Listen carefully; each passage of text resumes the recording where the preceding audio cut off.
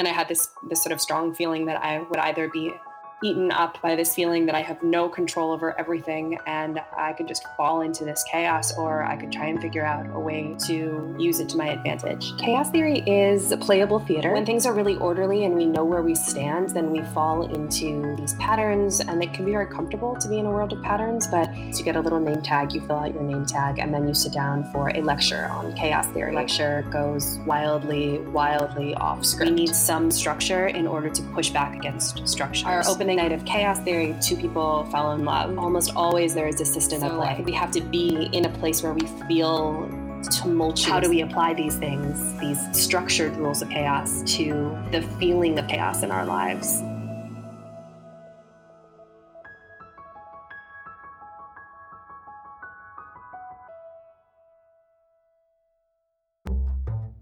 Hi, I'm Nathaniel Sky, the host of the Immersion Nation podcast.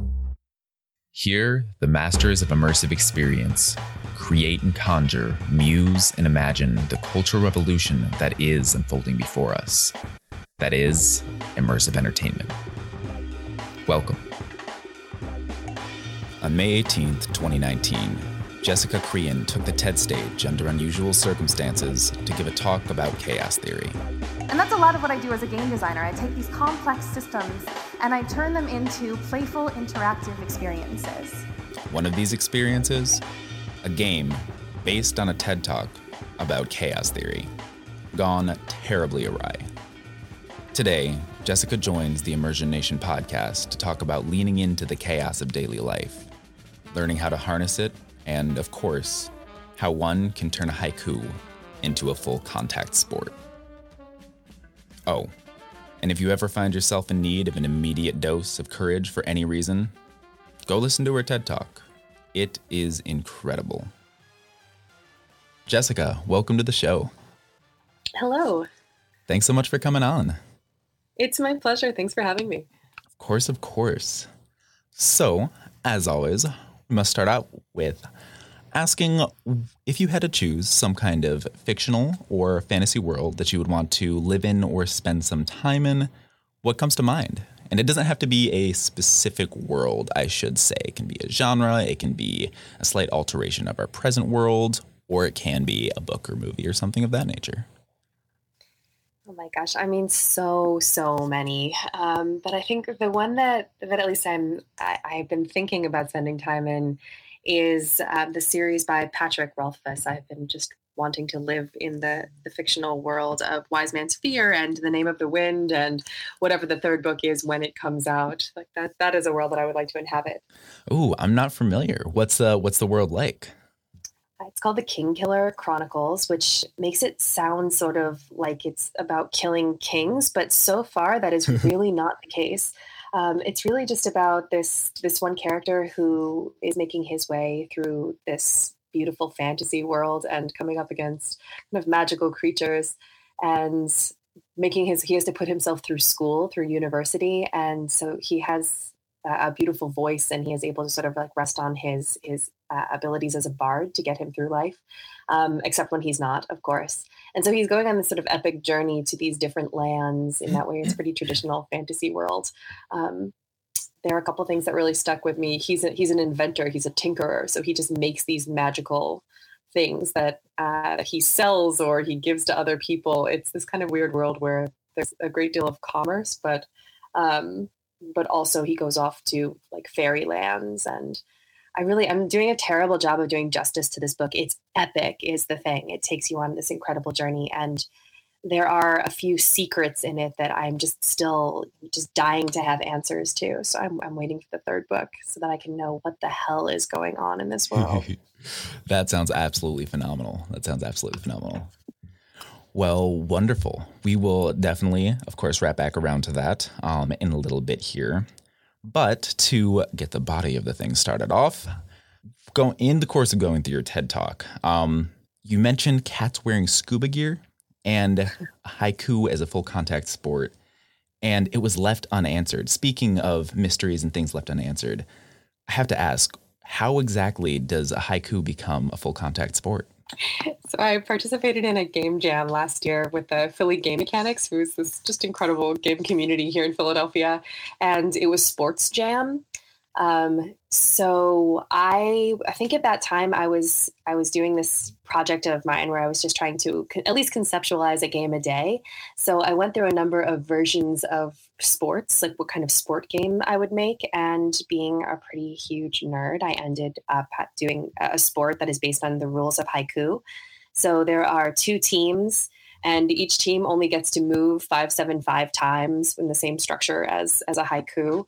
And it's turn based, so you can only one team can actually move at a time. You can only move when someone else is moving, and your goal is to get baskets, sort of basketball style. And there are some other rules that all like take inspiration from haiku, but the gist of it is that you only get a total of 17 moves in order to get to the end of the game. And if you don't, you have to restart. Okay. So does each team collectively get only 575 moves, or does each player respectively get that many? Each round you would get it. So there's 2 players per team. So if you and I were playing together and I was player 1, I would get 5 moves, and then I would have to pass to you, and then you would get 7 moves to try and make a goal. And then if you couldn't do it, I would get 5 moves, and you can only score on the 5th, 7th, and 5th move. Very cool. I like the idea of having the structure there being turned into something that where the cadence is not linguistic at all, but at the same time has to still be constrained by the similar, I want to say pentameter. I feel like I should know this, but the gold version of the game is that you have to actually say a haiku while you do those things, but it is very challenging. Oh, phenomenal. Oh my gosh. That sounds like way too much fun. Yeah, it was great. We did it at Come Out and Play last year, and we had a solid crew of humans, and some kids who cried because they were sad that they couldn't keep playing. So I think that's a success in the game world, right? Making kids cry. Yes, invariably. No. On for real though, like I have started to measure the quality of fiction of any variety by how frequently it makes me cry, just unabashedly. Yeah. So how did you start designing games? What was your path to your current pursuit and your current role as a game designer? I've been doing theater for as long as I can remember. And so I went back to grad school a couple of years ago because I loved making performance work, but I felt like there was something missing and I didn't know what it was. And so I wanted to try and figure out how to make the things that were in my heart, because I knew that it wasn't just writing. And in my last semester of grad school at this kind of crazy conservatory program for devised theater, where it doesn't start with a script, it starts with improvisation and it's very physical. And my last semester, I basically talked a bunch of deans at my school into letting me take a ton of classes at grad level for like half a credit each. It's like, this is my last chance at formal education. I've got to get everything that I can out of this. And so one of the classes that I ended up taking, just kind of based on this gut feeling, was a class on the history of games. And even from the first day, it completely changed my whole world. It changed how I think about making work. And it was just the last piece of this puzzle of who I wanted to be as an artist fell into place with that. And I've just been making games ever since. And I had an incredible professor. I really have to credit him with allowing me to blend theater and games right away in the things that I was making, and not insist that I start with any sort of tradition. He immediately let me break rules. And so that was incredibly freeing and has shaped how I have gone about making things that are immersive and game and some blend of those two things together. Yeah, certainly. So what is, speaking to chaos and the freedom to break rules, what is the chaos theory? Chaos theory is playable theater. So it is a theater piece in that you are coming to a space where I am a performer. I am not me in that space. I play this character, Dr. Genevieve Sayoc, who is a professional chaologist, which is a real thing. But the audience plays as themselves. So if you're coming to the show, then you would be coming to a meetup on chaos and chaos theory. And so everyone who comes to the show is themselves. You get a little name tag, you fill out your name tag, and then you sit down for a lecture on chaos theory. It just so happens that this particular lecture goes wildly, wildly off script. And my character's job is basically to create, well, her job is to give a lecture, but she's terrible at it. So she ends up turning it into an interactive experience with the audience where the audience plays through games about chaos theory. So I took all these aspects of chaos theory, fractals and strange attractors and the butterfly effect, and I turned them all into these social multiplayer games. So they're twofold. Part of it is to help people to embody this crazy abstract idea of chaos theory. And then the second half of the piece is how do we apply these things, these structured rules of chaos to the feeling of chaos in our lives, this crazy of being in 2019 and feeling like the whole world is falling apart on us all the time. So it's about this blend of using chaos structures to help us to deal with these feelings of losing control in our lives. Yeah. It's all comedy. It's something serious, but it's incredibly, incredibly silly for a lot of the time. Comedy and incredibly serious, for some reason, get along quite nicely oftentimes. Yeah, it's my favorite combo. So this may be the worst question that I've ever asked a guest, so I apologize in advance. But could you potentially briefly explain what chaos theory is? Oh, yeah. Okay. Yeah, I've gotten so used to gamifying it. Let's see if I can do this. Chaos theory is it is the structures of things that appear to be random in the world, but are actually not random. There's an example would be like a dripping faucet. It seems like these drips happen at kind of random times, but actually if you got right down into the minutia of it, you would find that there's a whole mathematical structure that supports exactly when a drop is going to fall. It is based on these calculations of like, how big did the last drop get? Exactly when did that drop fall? And based on that, there's a certain amount of bounce back. So a certain amount of water is hanging from the faucet already at the start of the next drop created. So even though it seems like these things happen randomly, there are all of these formulas at play that actually mean that we can find out exactly when something is going to happen. So it's looking at the math behind things that seem unpredictable and figuring out how to actually predict when they happen. So sorry, go ahead. I was just going to say, it almost sounds like chaos theory is less the theory and study of chaos, but rather the theory and study of things that are just simply a little bit beyond our present understanding of them and thusly appearing to be. It's a study of human fallibility or lack of awareness, potentially. Yeah, that's exactly right. Yeah, it's all about systems.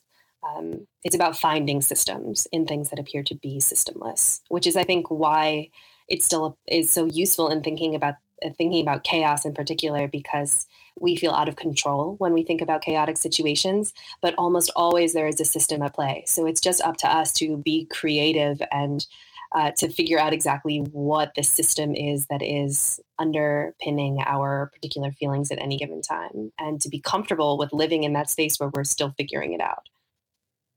So one of the main premises in your TED Talk was the idea that we are naturally drawn towards chaos. When we feel like everything is out of control, it's rather an issue of an excess of order, an excess of rigidity.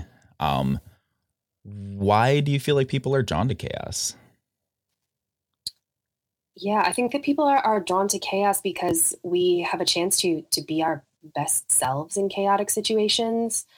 When things are really orderly and we know where we stand, then we fall into these patterns, and it can be very comfortable to be in a world of patterns, but it's not the world of fantasy where we get to be someone else or something different or something more, or to fulfill all of our dreams. In order to do all those things, we need change. And so chaos gives us an opportunity for change and for growth. We don't grow when situations are stagnant or completely systemic. So I think we have to be in a place where we feel tumultuous things happening in order to be the versions of ourselves that we want to be. Otherwise, we have no motivation for change. So we can have an internal motivation for chaos, or there can be these external circumstances that happen that drive us to do things differently. And I think that's why we find ourselves pulled towards towards chaotic situations is that we want to be better and do better. And these are the circumstances that allow for that. Yeah, it's almost there's nothing scarier than the concept of stagnation or perpetual methodic living. I definitely relate to that in a very significant way. So to shift gears a little bit, because I definitely want to continue down that rabbit hole before too long here. But before we get too deep into that, could you explain what Know Thyself is, your recent piece at the Philly Fringe? Yeah, we just wrapped like 2 days ago, so this is all very, very fresh. Know Thyself is a gamified philosophy salon. It takes the form of a museum. So we created this museum. It's called the Museum of Philosophy, because sometimes, in case you hadn't known by the title Chaos Theory, I just go with the really obvious titles here.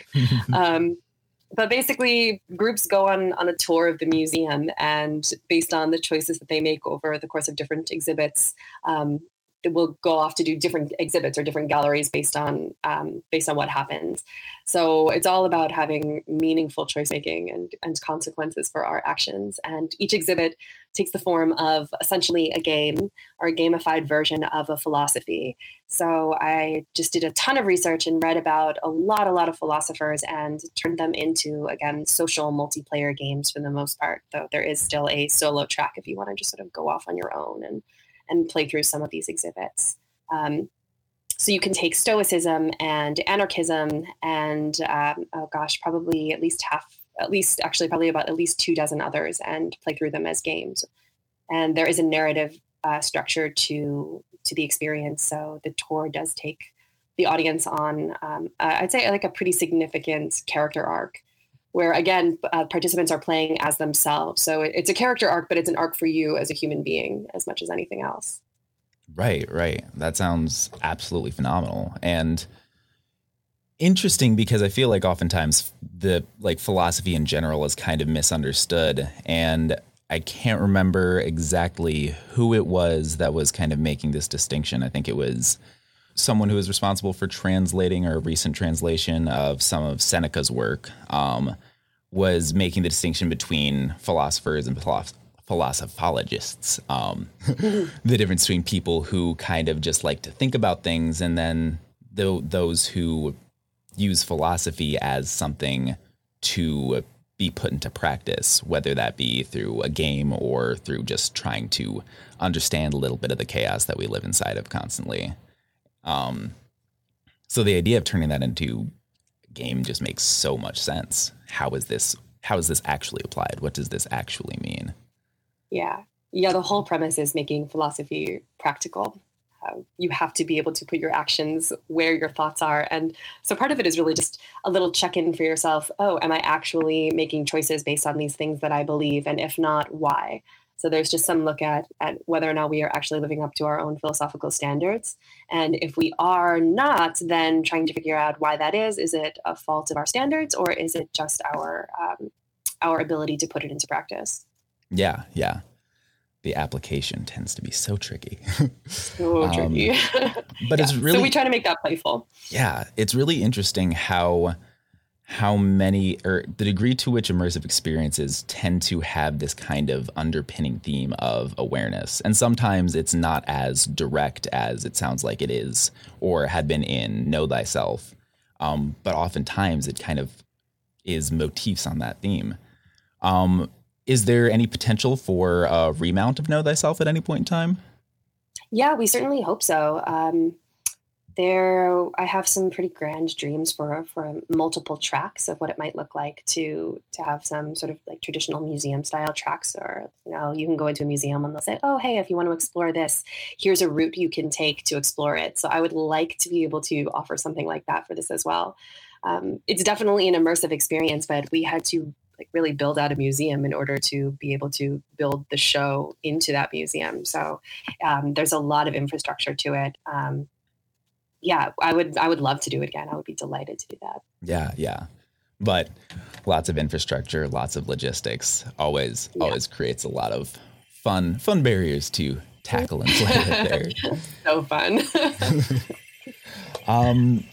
So would you be down to jump into the Make It Immersive segment? Sure.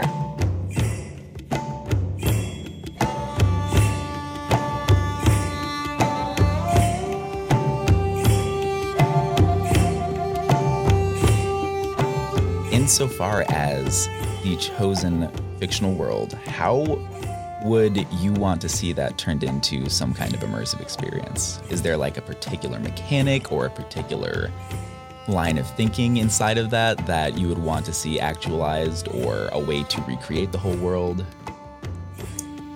Yeah, I think that creating this particular immersive world really hinges on being able to create magic. Just a casual thing that we all run into pretty constantly in trying to make work. Right.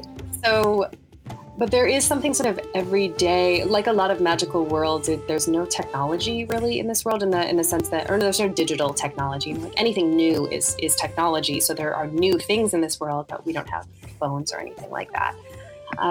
So I think that the challenge and the beauty of it would be to create things that just feel deeply magical, but also are really tactile, and these tangible items that people would be able to hold and play with, and that those things would be able to reveal new information and new worlds, and that we would be able to step through portals to really sort of follow the same journey that this character, Quoth, goes through. Yeah. I really like the idea of the invention mechanic too, because I think that there's something about the idea of bringing something new into the world that's practical and accessible, whether, whatever medium that might be through. Like, I feel like I haven't really seen too much explicit creation within immersive experiences. So I feel like that would be interesting to try and play with too, because obviously immersive experiences very often are very much the act of co-creation of a storyline through improv and casting the audience and all that. But the idea of like finding a way to actually have someone create something to enable a storyline within the space would be really neat. Yeah, I think that would be really phenomenal. And it feels so good to make things and to just have something in your hands that you have created also. I think if we could create that kind of workshop space, it would be really, really exciting. And if there was to be digital tech in the piece, I personally have a fascination with trying to problem solve without going to digital means first. But if it were to be there, like, how do you hide that in a world that is so analog? Like, how do you build those things in without ever showing the seams? Because I'm a pretty strong proponent of just never breaking the world if you can ever avoid it. So I think that would be a really interesting challenge as well. Yeah, most definitely, because it is super easy to create in a digital space, and more people are more comfortable with that medium of creation, but then just pulling that out and being like, nope, not here. We're doing things a little bit differently. Yeah. There are a number of things that are just also just particular challenges. One just being that telling epic stories requires epic amounts of time and investment. So I think it would also be really cool to create a world that you could either return to in installments, sort of like a serial, but for an immersive experience, which is sort of like how the books are coming out anyway. You only get a certain amount of world at any given time, and then you just have to go off and sit with it and think about it and wonder about it. And there's something really delightful about having that thinking time. It is just a form of interactivity. You have to be participating intellectually in the story that is being told. It is, in some sense, really just like philosophizing as well, trying to think about what this world might look like. And I think it might be really interesting to try to mirror that in an immersive experience, instead of just an in and out, one and done kind of thing. Yeah. And that thinking time is definitely super difficult to capture because, time very often is that thing that's come up against because you only have these people in this space for so long.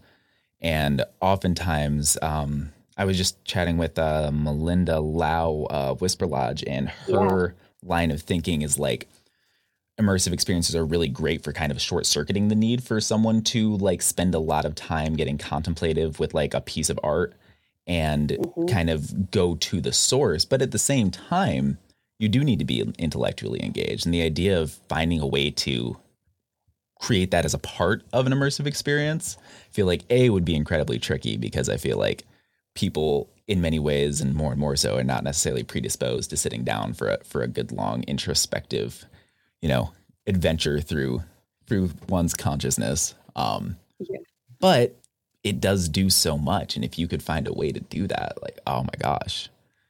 Yeah. Part of Know Thyself was actually really dedicated towards providing thinking space, again, in a really like playful way. But I had a couple of people leave the tour experience and to varying degrees of delight and rage tell me that they didn't know that they would have to think in the piece.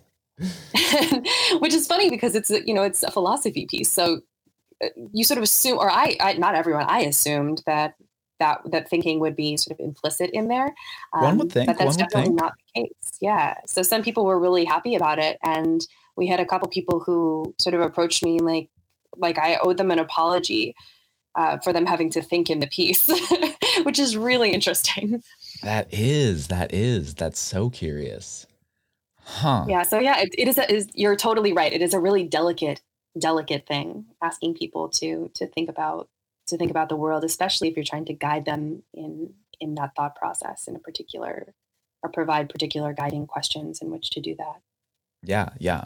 Which in so many ways wraps back around to game theory being a lot of that line of thinking being kind of running thought experiments, running theoretical scenarios and situations. And that's something that's also no longer nearly as relevant in the world we live in, as opposed to, like, say, during the Cuban Missile Crisis, when game theory was like the most important thing for a while there. Yeah. We got a different kind of game theory now. Yeah. Theorizing around play. Most certainly. Insofar as the people coming out of said experiences, like, almost a little bit frustrated by the whole thing, like, what do you think that people were looking for? If they were surprised by the idea that they were going into something that is a philosophy museum, something that, is kind of what it says in the cover to some degree anyway, at least insofar as the expectation to spend some time thinking, what do you feel like folks were looking for in an experience, if not that? My guess, I can only speculate on this. I haven't had any specific feedback on what people wanted differently in this particular instance, but my guess is that because there is this sense of, I guess, even in the title of Know Thyself, that it would be very, very individualized, sort of like a BuzzFeed quiz, but for philosophers. And that's not what the piece is at all. It's very much about who we are, but also how we interact and fit into the world at large and our communities. And because so much of philosophy is about that, it is about creating and crafting worlds and understanding systems. It's all philosophy is thought systems. Games are systems of action. So really, I'm just putting these two things together. But my guess is that people came in wanting to have a sense of, like, if you were an ice cream flavor, what would you be? And have an experience that guides you to, like, oh, you are a Socrates or you are an Aristotle.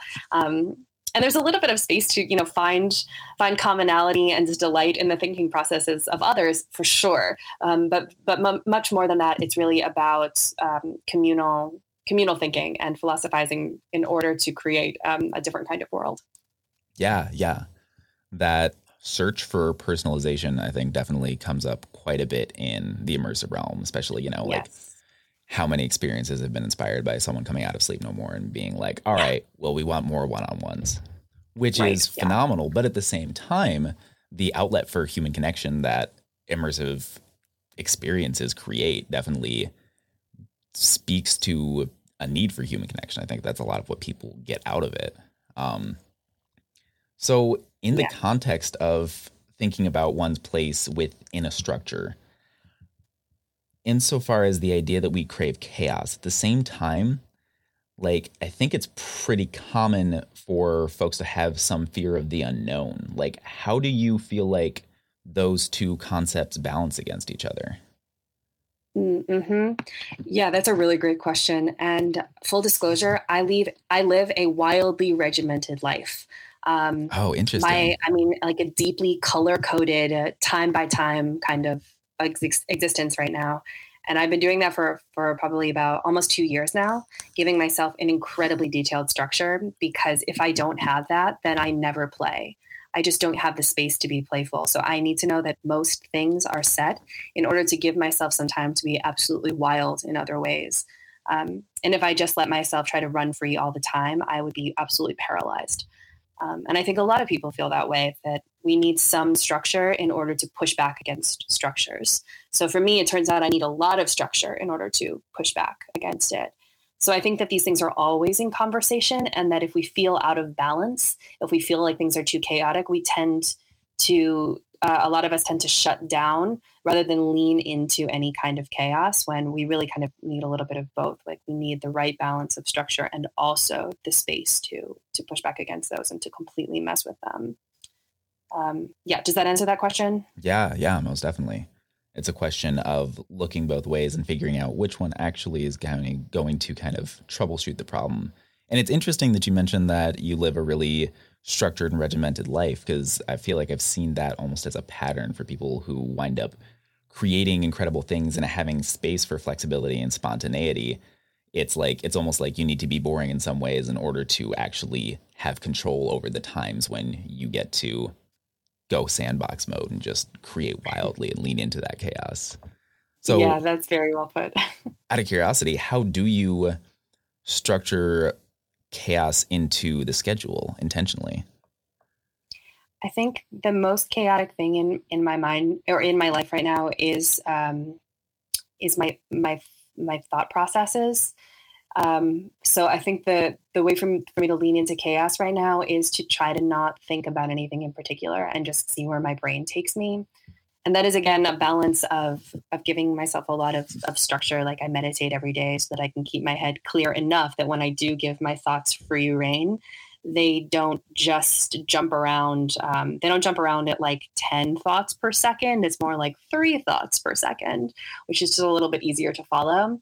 And then weird things will come up, and I will either like write or continue to think about those things. So it's sort of like this Greek idea of like letting ideas or creativity pass through you. That feels pretty chaotic to me because I have no clue what's going to happen. And then I just have to be the guiding force that says yes to these thoughts and no to the others. Which is, I think also just sort of a blend of having a structure and also just allowing the most chaotic or the most scary things to push through. Yeah. That, and I try really, really hard to you've probably heard this phrase before, but it's pretty common in the game world, to fail fast, which is just this idea that you have to put your work out there before it's really ready to be seen by anyone. Because then you won't be precious about anything. So the more changes you can make right off the bat, the better you'll be in the future. So it gets really hard to do that in the theater. You know, the writing gets done right away, and then the actors come in. And if you have this kind of hierarchy of who gets the material at any given time, it's very hard to go back to the beginning again. So, I mean, like, bless my friends and family for coming out when I ask them to. And I'm like, hey, I'm going to be incredibly rough. And then I get there and they're all excited and everybody's really happy. And then like 5 minutes in, it's clear that it truly is as bad as I said it was going to be. And everyone's just kind of sad and confused. And through that sadness and confusion, like the next playtest will be a little bit better and the one after that will be a little bit better than that. But it's really, really, really bad in the beginning. And I think that's a kind of chaos that I've had to get really comfortable with, is the fact that everything's going to be bad and make no sense for a while, and that I have to be comfortable asking for help in those moments. Because if I don't ask for help then I will never get anywhere better. Yeah, most certainly. And creating that space for failure is indeed an incredibly tricky thing that really I feel like theater especially is oftentimes not super conducive to, because it's kind of the antithesis of, the minimum viable product, the letting things go wrong, the iterative process, because I mean, almost similar to a book, like you do this thing and then you can't really go back and edit the book after it's been published. Right. And that is very much the case in traditional theater, at least. So I almost wonder if there's a certain way in which immersive theater is kind of the way that traditional theater is finding to become more of that, become more of an iterative process. Yeah, I think it is. I think with the devising process and immersion, all of these things get a little bit easier. Things evolve together rather than separately. Certainly. Could you explain devised theater briefly for anybody who might be listening and is not familiar? Yeah, devised theater is sort of like immersive or like hookup. It can mean a lot of things, but basically the idea is that you're not definitely starting with a playwright and a script and then bringing actors in and casting a piece. It often comes from the impulses of all of the creators. So there can, and I think often needs to be, people in different roles and sort of traditional roles of director or performer or writer. You can still have all of these things, but everyone's making things together. The script is as much written as it is improvised. Scenes that performers create end up getting worked into the piece as well as any kind of structured writing that a writer might do. So it's really just saying that the story, the narrative evolves over time through many, many, many brains, as opposed to just filtering through one brain at a time.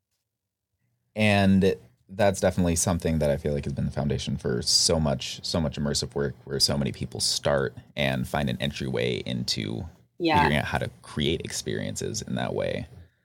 I wanted to ask about I Can't Go On, or I Can't Go On. I keep wanting to say it as it is rather than how it is written, but maybe just starting with the name itself. I mean, obviously you have quite an affinity for philosophy, but what is all in that name there? I love this name. I'm probably in the minority and thinking that it's like an okay name for a company, but it makes me laugh. So it is basically a really deep cut philosophy pun. I like juxtapositions. And so Immanuel Kant is one of my favorite philosophers. He's super problematic, but basically he just sort of has this belief system that to sit and think about things will be more valuable than actually experiencing them, that you can just add more knowledge to the world by sitting and thinking than you can by doing anything. So it's just this incredibly, like, stupidly logic-based thinking. And then a koan is like this unsolvable riddle, these sort of like Eastern philosophy idea that to struggle with something, to just think about something that doesn't have one correct answer can lead to new knowledge in the world. And so there are just these like two weirdly oppositional ideas that you could just create a new world for yourself by imagining it to be so.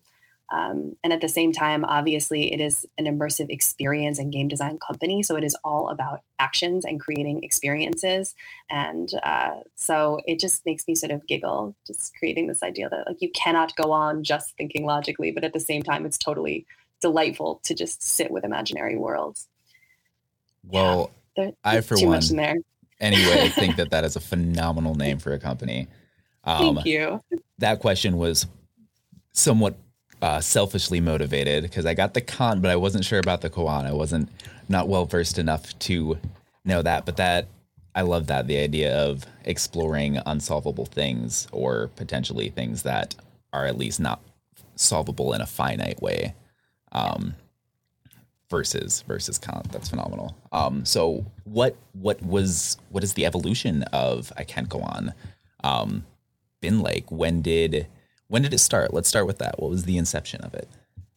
It sort of existed nominally for about 2 years now. I've been using the name before actually starting, all of the official business LLC work. I should also say that one of my best friend's moms actually came up with that name, not me. I just immediately latched onto it and was like, this is brilliant. I've started out just as soon as it became apparent that I was going to need to some extent at least, like take the reins on creating work for myself and putting it out there. I wanted to create an umbrella for that. And then I made sort of my first philosophy game, and it is a destructible game.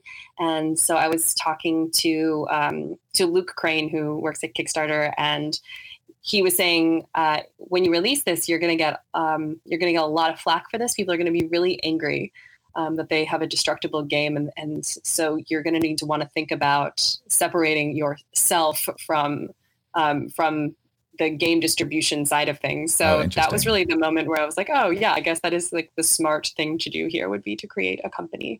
And then it's just become just like a place for me to separate self from business goals. Certainly, certainly. Yes, time to limit that liability. That's interesting that he was concerned about some pushback on the destructible game thing, because that's definitely, well, when was this? This was last year, a little less than a year ago, actually. Oh, really? Because I've definitely seen destructible games becoming a more and more significant trend for sure. Yeah. But yeah, so creating this entity, I can't go on, starting with games, then evolving into chaos theory, and then of course know thyself. What's next on the horizon for you? Yeah, so my hope is to keep blending these worlds of having a company that can do immersive experiences, but also really tangible games. So we had an entire gift shop for the Museum of Philosophy, and so people can and did like buy these philosophy games. I made probably close to 60 games for the piece, not all of which made it into the museum. But I really love making things. So part of it is really just figuring out what the right balance is between experiences and tangible items. But there's also a bunch of public speaking that I'm doing nowadays about games. And so I'm going off to the Middle East to give a talk on games and immersive and creativity in the next couple of weeks. And so that's the next big thing that gets prepped for. And Chaos Theory is currently running in New York. So I perform that once a month at Caveat on the Lower East Side. So it's a lot of maintenance for that and making sure that we get all of the production work done. So there's a lot of growth of current existing projects, probably through the end of the year. And then I've started writing 2 new pieces. Very cool. Very cool. I want to ask, what is the, like, insofar as people coming away from the experiences that you've created, are there any particular stories that stand out to you insofar as maybe shifted mindsets? Shifted mindsets. I could do English. Shifted paradigms, or just people walking away, just blown away, what have you? Like, are there any stories that come to mind in that vein? Yeah, we've had really great, really great feedback. For Know Thyself, we set up a comment box for the museum, and so we got some really lovely stories out of that, and we had a lot of repeat visitors, and people asking, like, is it cheating to come back? And I was like, no, it's definitely not cheating. We also, our opening night, we ended up having people stay for back-to-back shows. So even though I was really only on opening night prepared to do one particular route, I ended up improvising the whole second show just to give them a different series of games and experiences. So that's really satisfying to be able to do that. But Chaos Theory is probably the one that the strangest things have happened. Our opening night of Chaos Theory, 2 people fell in love. They met and fell in love, and they're still together. They just came and saw Know Thyself last weekend, and they'll update me with emails about how they're doing. And so that's happened through gameplay. We also had one person start his own company, and he raised like $1,500 in a board of directors in a month after going through like the route of Chaos Theory. And so he actually just bought and built a theater over the course of this year, and had his own fringe show up that just closed also yesterday. So that's pretty incredible and super exciting. He's a force of nature. And so we've had a lot of things like that happen. People finishing projects, people adopting dogs or cats. Basically the piece ends up asking sort of this question, this pretty fundamental question of what do you want to be doing with your time? And there are certain sort of checkpoints in place and gamifications in place that give people an ability to start doing those things. So there has been some really awesome growth that has come out of those.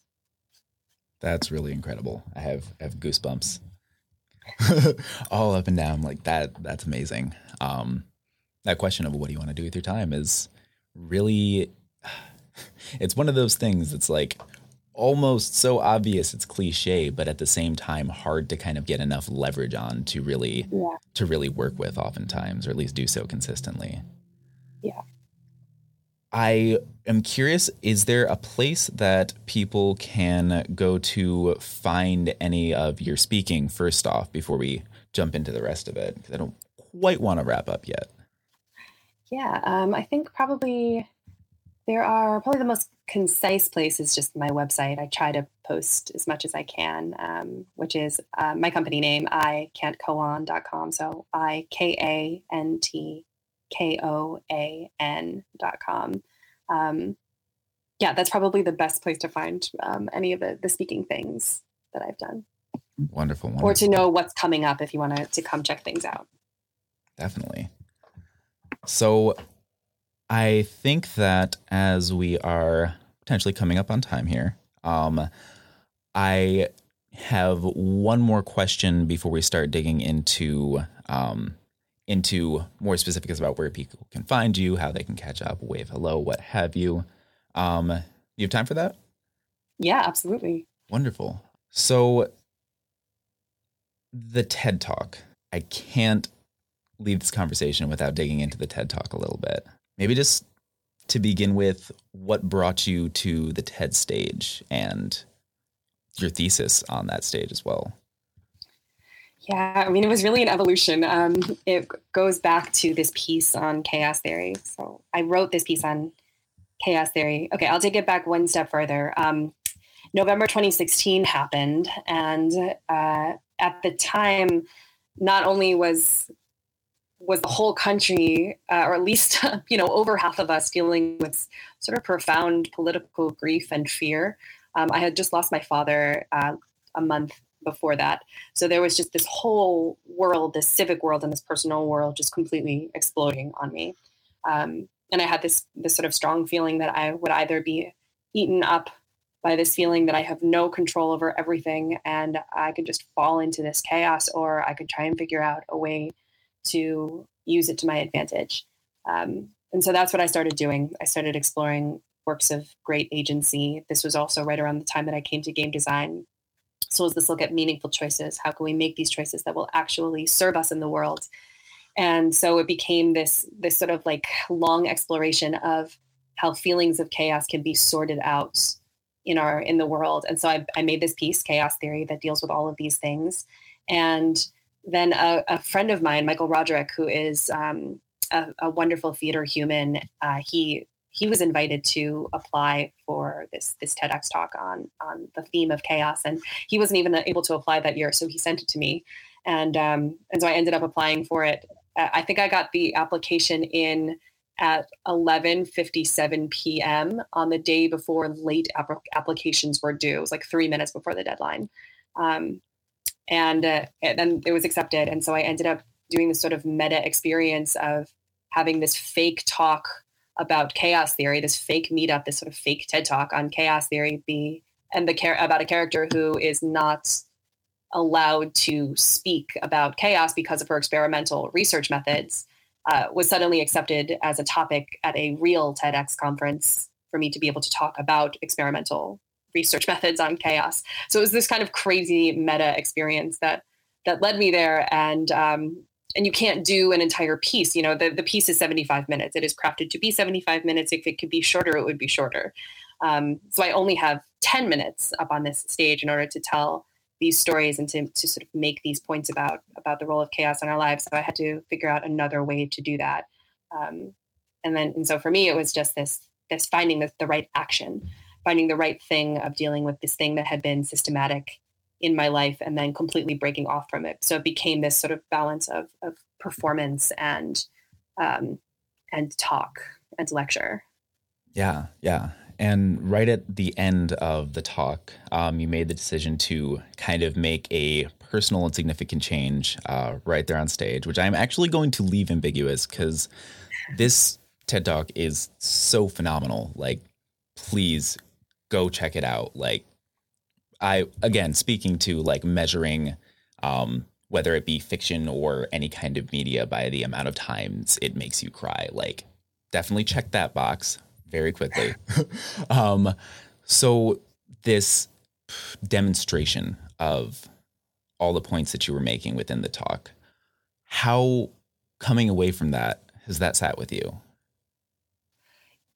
Wow, that's a really great question. Okay, I'm going to answer this one honestly, even though it scares me a little bit to answer it honestly, which is that I was really freaked out after giving the talk. I had what I have been calling a vulnerability hangover of doing something that is really, really scary and sort of in a performance state modeling behavior for an audience. And that's something that I have employed throughout chaos theory and in this piece is if you want people to be able to take like a level 5 risk in their lives as a model, you have to like set a 10 up there in order to show that it is possible. And so I walked away from this one, which was like years in the making, feeling kind of empty. And then after the talk actually came out months later, I had like these residual feelings of the same thing. And the only thing that has helped, which I have very conflicting feelings about, is hearing things like what you just said, hearing that this actually does make a difference, that it's not for nothing, and that taking this risk and doing this thing that is actually so scary to me actually does some good in the world. And that really is it, is just knowing that they're like hearing these feedback loops, which is complicated because it's really hard to even admit to yourself that you need other people or that you need that part of the communication. But that has just been the case for me in this particular instance. It continues to be a little bit scary. Yeah. But after all, how can you know, except for via feedback, exactly, right? Whether something has been potentially a righteous failure, a wild success, or anywhere in between, if you don't have that external input. So I think that's definitely a positive thing to recognize the need for that. And that's not necessarily to you, but just as a general concept. Because it is hard. It's almost like looking for that externally feels as if it's something you shouldn't need, but yet at the same time is vital in acknowledging, back to know thyself and philosophy as a whole, one's part of the greater whole. Yeah, absolutely. So where can people find you? Now you mentioned website. And again, one more time, TED Talk, that will be in the show notes. Go listen to it. But outside of that, are there any other outlets or places that you would point people to? Yeah, absolutely. In addition to website and TED Talk, the TED Talk name, by the way, is Gamifying Chaos, Embracing Uncertainty Through Play. And I'm on all the social media, so you can find me on Twitter at I Can't Go On. Same thing for Instagram and Facebook. Again, it's IKANTKOAN, and I'm pretty active on all of those.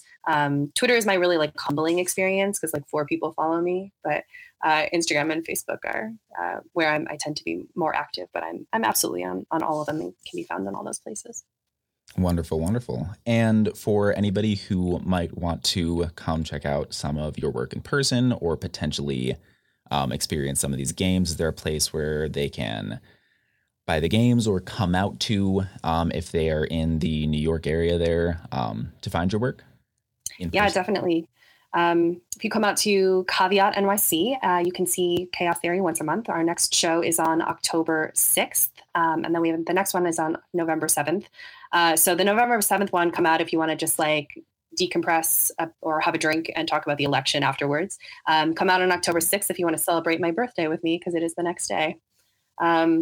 And I have some games I mostly make to show right now. So I'll be at conferences. I'll be at PAX Unplugged in Philadelphia on the first weekend of December, and I'll be at Indiecade out in LA next month, the first weekend of next month, I think, or second weekend of October. Wonderful. Well, Jessica, thank you so much for coming on the show and for this incredible conversation. Thank you for having me. It's been wonderful. Of course. And of course, for those listening, all the aforementioned links, references, etc., will be in the show notes at immersionnation.com/podcast. And until next time, thank you for listening. Calling all immersive adventurers, explorers, connoisseurs, and artists. The immersive revolution is just beginning. All that is to say, we would love any feedback that you might have on the show. What do you want to hear more of, less of? Anyone in particular you'd like us to have on the show? I would love to hear your thoughts. So please rate us, review us, or just drop us a line on the website at immersionnation.com. I always love having conversations about this wide and wild world that we are both living in and creating. Once again, this is the Immersion Nation podcast. Thank you for joining us in this adventure.